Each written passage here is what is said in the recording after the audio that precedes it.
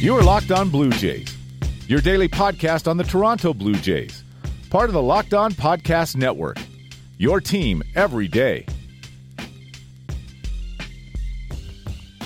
Hello, Blue Jays fans, and welcome to Locked On Blue Jays, your daily dose of Toronto Blue Jays talk directly into your listening device, part of the Locked On Podcast Network, the number one local sports daily podcast network in the universe.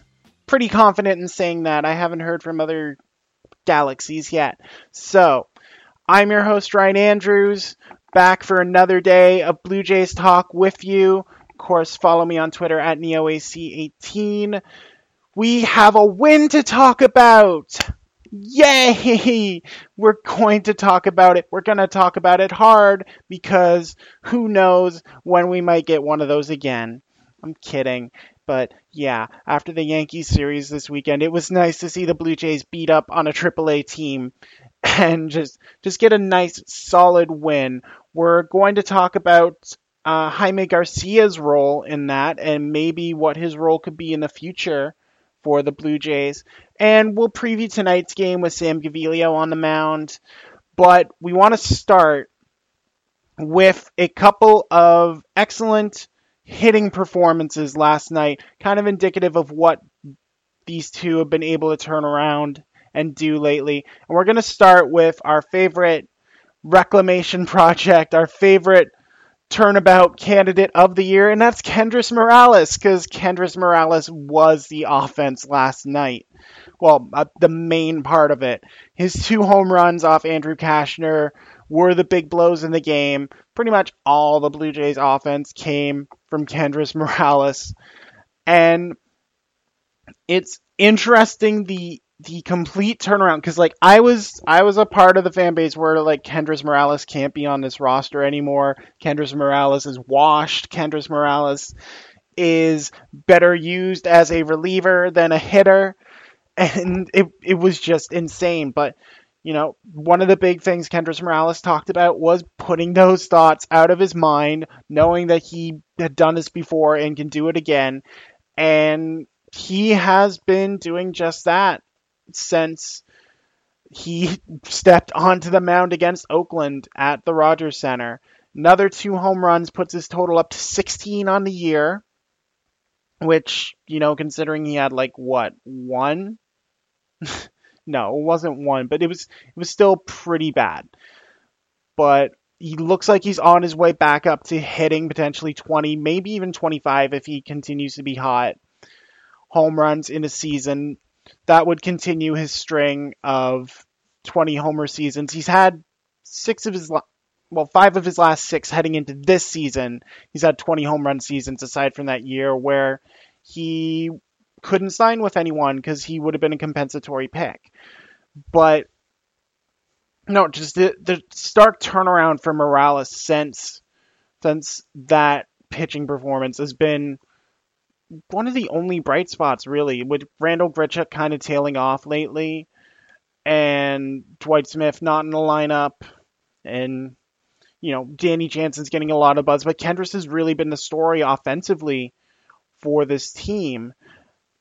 And the way he continues to be the RBI producer in the middle of the lineup, it's kind of opened the Blue Jays up, and we saw that with the news earlier today that Justin Smoak had cleared revocable waivers for this team, which means Smoak is now able to be traded if other teams want to pony up the price for him. And that makes it very interesting going forward, because if Morales has proved that maybe he's worth keeping around instead of buying out completely, and if Justin Smoak gets moved, Smoak does have 1 year left on his deal at $6 million, which makes him pretty cheap for one of the best defensive first basemen in the league and a guy who can give you an easy 20 home runs from either side of the plate.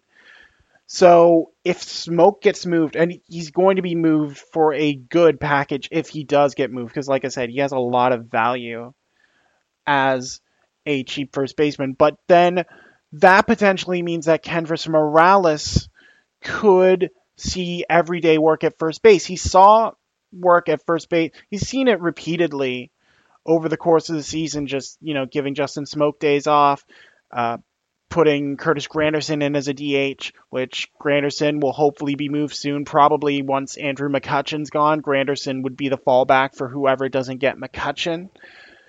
But it does make that lineup a bit more dynamic, especially if you consider putting Kendricks at first base means you can take Teoscar Hernandez out of the field and use him primarily as a DH and spare yourself watching him trying to play defense because it has been a misadventure. And I know he's learning, but it's still really, really bad. So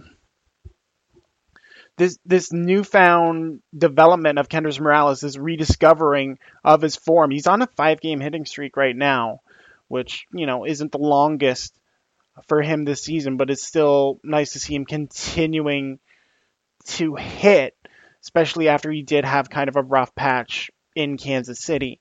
So it opens up the Blue Jays for a bit more versatility, but not in the way I think people expected. And it may be something to watch going forward if Morales starts getting more time at first base. And then once the September call-ups happen, maybe he starts splitting time there with Rowdy Tellez, who looks like he's earned a shot to maybe prove himself at a major league level now that he's starting to hit AAA pitching finally. I mean, it's a lost season. You might as well do whatever the heck you want.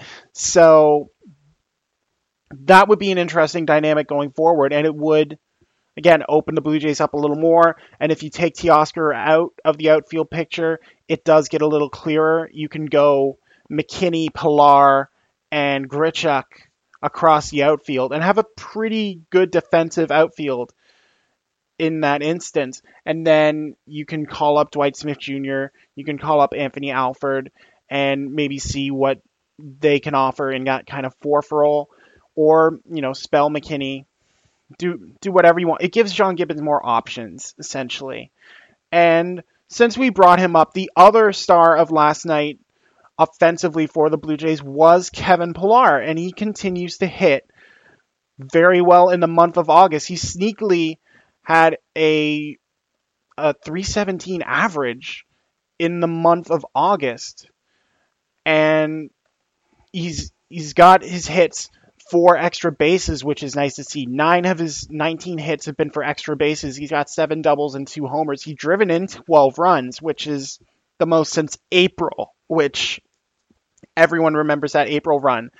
So Kevin Pillar kind of reasserting himself. It also makes things interesting going forward because Pillar's name has come up in trade talks, potentially moving him out, moving Grichuk into center field, and putting Dwight Smith Jr. or putting Anthony Alford out there. And his 257 average is the highest it's been since June 13th, which is kind of crazy. But yeah, if Pillar is able to rediscover this form that he had prior to his stint on the DL in July,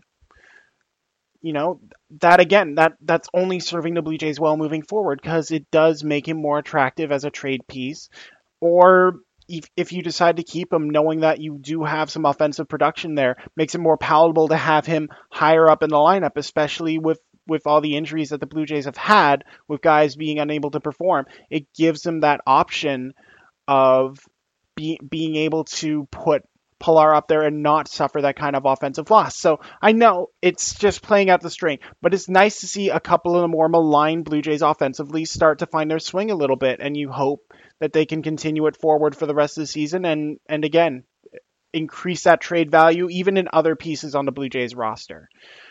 So we're going to talk about Jaime Garcia next, but first, just want to remind you all that Locked On NFL has become an expert show.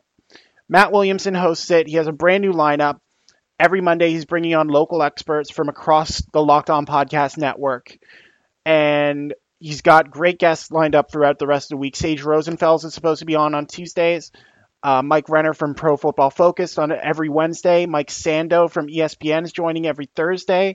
So great analysts there. Be sure to follow Locked On NFL on iTunes, Google Play, wherever you get podcast content if you want to make sure you are up to speed on the NFL season coming up.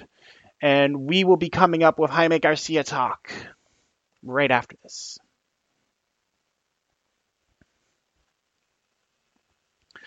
Okay, so first segment went a little long. So we will talk about Jaime Garcia now. Like I said, Jaime pitched a solid third of an inning last night. We'll take it. He struck out Chris Davis. That's what Chris Davis does. He strikes out against lefty pitchers. So Jaime Garcia went out and executed his role very well.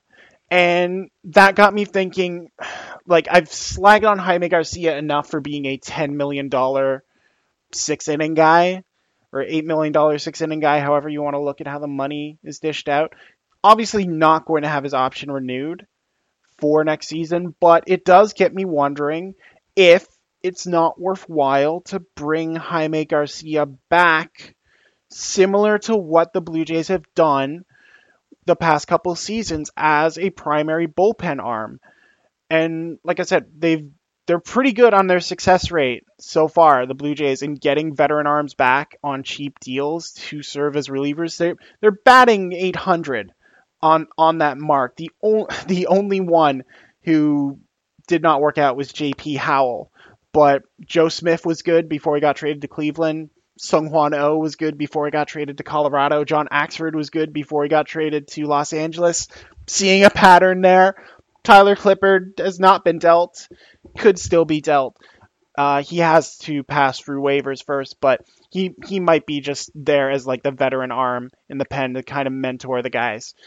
But Jaime Garcia becomes a little interesting because when we talked about starting options for the Blue Jays and repeatedly calling up Sean Reed-Foley and Thomas Pannone to kind of fill that role, people wondered why Joe Biagini wasn't stretched out or Jaime Garcia wasn't stretched out to serve that role. Well, first of all, we don't want to see starter Joe Biagini anymore. He was great coming in for Ryan Borucki on Sunday, but that's it. That's the max I want to see Joe Biagini. I do not want to see him trying to stretch out over 5 innings because that does not work. Jaime Garcia, however, is a different story because it's been reported that he can't be a starter anymore. He has a pectoral issue, and because he's dealing with that, the max he can probably go is 3 innings, maybe 4 if he's working on quick pitches and getting a lot of first ball outs. But Jaime Garcia's days as a starter appear to be over in Major League Baseball. And he's had this kind of trial run as a reliever this year. And he's been serviceable since his move to the pen in July. If you take out the game against Oakland where he gave up 6 runs in an inning and a third, he's been good. He's been the kind of reliever that is very useful for the Blue Jays. He's only had one other instance where he gave up runs, and that was the game against the White Sox, where he still got credit for a hold somehow, even though the bullpen blew that game too. But in August, he's put together 7 scoreless outings. He even got the win in that game against Tampa Bay. His ERA's dropped a full half a run. And he's been very efficient with his pitches. None of his outings in the month of August have lasted more than 16 pitches. And those are full inning frames for him. So recasting himself as this lefty option that the Blue Jays traded away when they sent Aaron Loup off to Philadelphia at the deadline, it's an interesting path for Jaime Garcia to take, and one that the Blue Jays might be convinced to look into next year. Again, it's not going to be at $10 million. You're not paying $10 million for a loogie for 1 year. Absolutely not. But if Jaime Garcia is amenable to coming back on a 1 year, maybe a $2 million deal like Seung-Hwan Oh got to try and rebuild his value and earn a bigger paycheck next time out, maybe as a guy who, does a similar option deal, maybe with a $4 million option, something like that, that could be very beneficial for the Blue Jays and giving them another controllable arm that they can deal at the deadline for help, especially if Garcia is proving that he can take to this new role in a spectacular fashion as he has, because he's been really dominant in his outings. Held the Yankees off the board, struck out 2 or 3 against Kansas City, struck out 2 or 3 against Tampa Bay. struck out Chris Davis last night. Like we said, he's been very effective in this role. And yeah, the value of him as a starter was absolutely nil for the Blue Jays. But this value that he's rediscovering as a reliever, it's very interesting. I think it's something that the Blue Jays should look at investing into in the offseason and potentially in the future, because they could have cut Garcia just outright. They could have eaten the money and saved one of their younger arms. But they gave Garcia this shot as to reinvent himself, and he's doing so, and he may be willing to repay for the faith for the Blue Jays. So that's something I would look at in the offseason for this team, is potentially bringing Garcia back on a minor league or a cheap Sung Hwan Oh-like deal. So, that would be cool. So we will talk about tonight's game against Baltimore in a sec, but first wanted to let you know that in addition to the NFL coverage that the Locked On Podcast Network has, it's also expanding with college shows. They're going to be launching soon for a lot of SEC teams like Alabama, Florida, Kentucky, Tennessee. They got Oklahoma in the Big 12. They're going to cover Ohio State and Penn State in the Big 10. They got Oregon in the Pac-12. They got cross-country coverage developing. So if you're a college football fan, make sure you're checking out the Locked On Network on iTunes and Google Play and get your college content from a reliable source.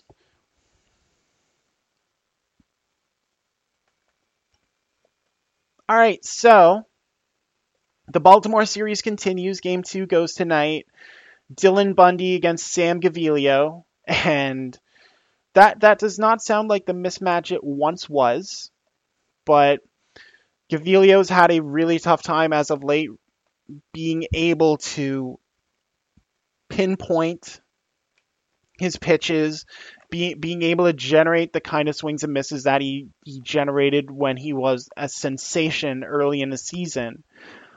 But he does face an opponent that he's comfortable with and is familiar with. Arguably his most successful start of the season, well, one of his most successful starts, was the 7 2/3 innings he threw against Baltimore on July 20th. He allowed 4 runs late, but he struck out 8 batters, just kind of ran out of gas in the 8th inning. So if he can go out and deliver a solid 7 innings for this Blue Jays team, kind of take some of the pressure off that bullpen that's still kind of turning around a little bit. I know last night was good, but 4 arms were used, so that only leaves like the likes of Justin Schaefer available, or, well, they optioned Luis Santos, so they don't have him. But it means they have guys that they don't really want to use again for the purpose of, just kind of keeping people fresh. They do have Joe Biagini back, I believe, after his couple innings of work. So it'll be interesting to see how he moves forward with that. But obviously the big thing is going to be getting Sam Gaviglio to give more than 6 innings of work. He hasn't had a quality start since that Baltimore outing. So one of those would go a long way for a team that, again, with all the injuries and trades, Gaviglio's nominally the number 2. I would argue he's number 3 because Borucki has passed him, but nominally number 2, Sam Gaviglio, in terms of duration in the rotation. So a big start for him would go a long way. And it's not like he's could be hard up for run support. I mean, Dylan Bundy got lit up earlier this year against Toronto. He only lasted 5 innings, gave up 5 runs. He had that good first outing, but still lost. So in that same start against Gaviglio, that's why Sammy G got the no decision out of it. But it's not like the Blue Jays are going to be afraid of Dylan Bundy. Justin Smoke's going to go out there and torch him. Probably going to see Luke Maile catching today, so we'll see if he can help Gaviglio kind of keep things moving. And again, we're just looking for continued growth. I don't know if we'd see Billy McKinney in today, given he did get a appearance in last night just as a defensive replacement. But I'm expecting them to try and work something out with Curtis Granderson soon so he can be moved, because Grandy, as much as I love him, he's clogging up everything in the Blue Jays outfield right now.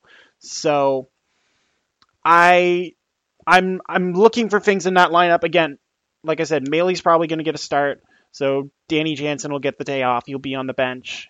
Like I said, I want to see McKinney out there. I guess we would have to put Teoscar out there, but again, I'm not sure how much I actually want to see Teoscar Hernandez in the outfield anymore. So it might be a day off for Kendrys Morales as well. Kendrys Morales has a 154 career batting average against Dylan Bundy, so maybe best to avoid him there. So I'd look for Kendrys to get the day off. I'd look for Russ to get the day off. Probably go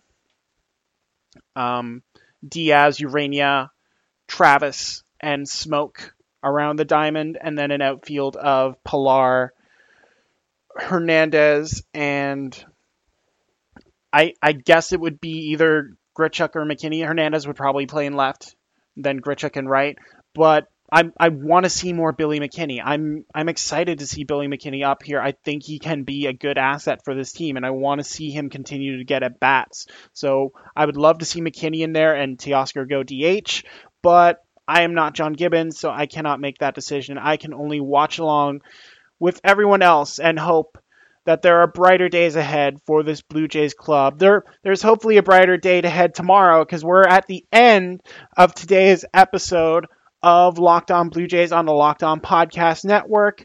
Just a reminder, you can follow this podcast at Locked On Jays on Twitter. Make sure you don't miss an episode when it comes out. Subscribe to it on iTunes and Google Play. That's another good way to make sure you don't miss out. You can follow me on Twitter at NeoAC18. It's NeoAC18 for Blue Jays takes during the game, after the game, while I'm watching in French at a bar. However I got to do it, I will try and get those Blue Jays takes out for you. And if you want more of me, which I can't imagine how you could possibly handle more of me, but if you do, check out Jays from the Couch Radio on iTunes and Google Play. I am on there on this week's episode. Sean Doyle is back from his vacation. He's got me on. He's got Wade Black on. He's got Ryan Miller on. So all your favorite voices that you have heard on Locked On Blue Jays coming together at once for just a fatal four-way throwdown about the rotation and about John Gibbons' future with the Blue Jays. So that's a really excellent episode of the podcast. Really excited for you all to hear that. So check that out on the internet. And as always, thank you all so much for listening to this podcast. You are why I do this podcast. So thank you all so much. So for everyone here at Locked On Blue Jays and the Locked On Podcast Network, this has been Ryan Andrews. Thank you all so much for listening, and y'all take care.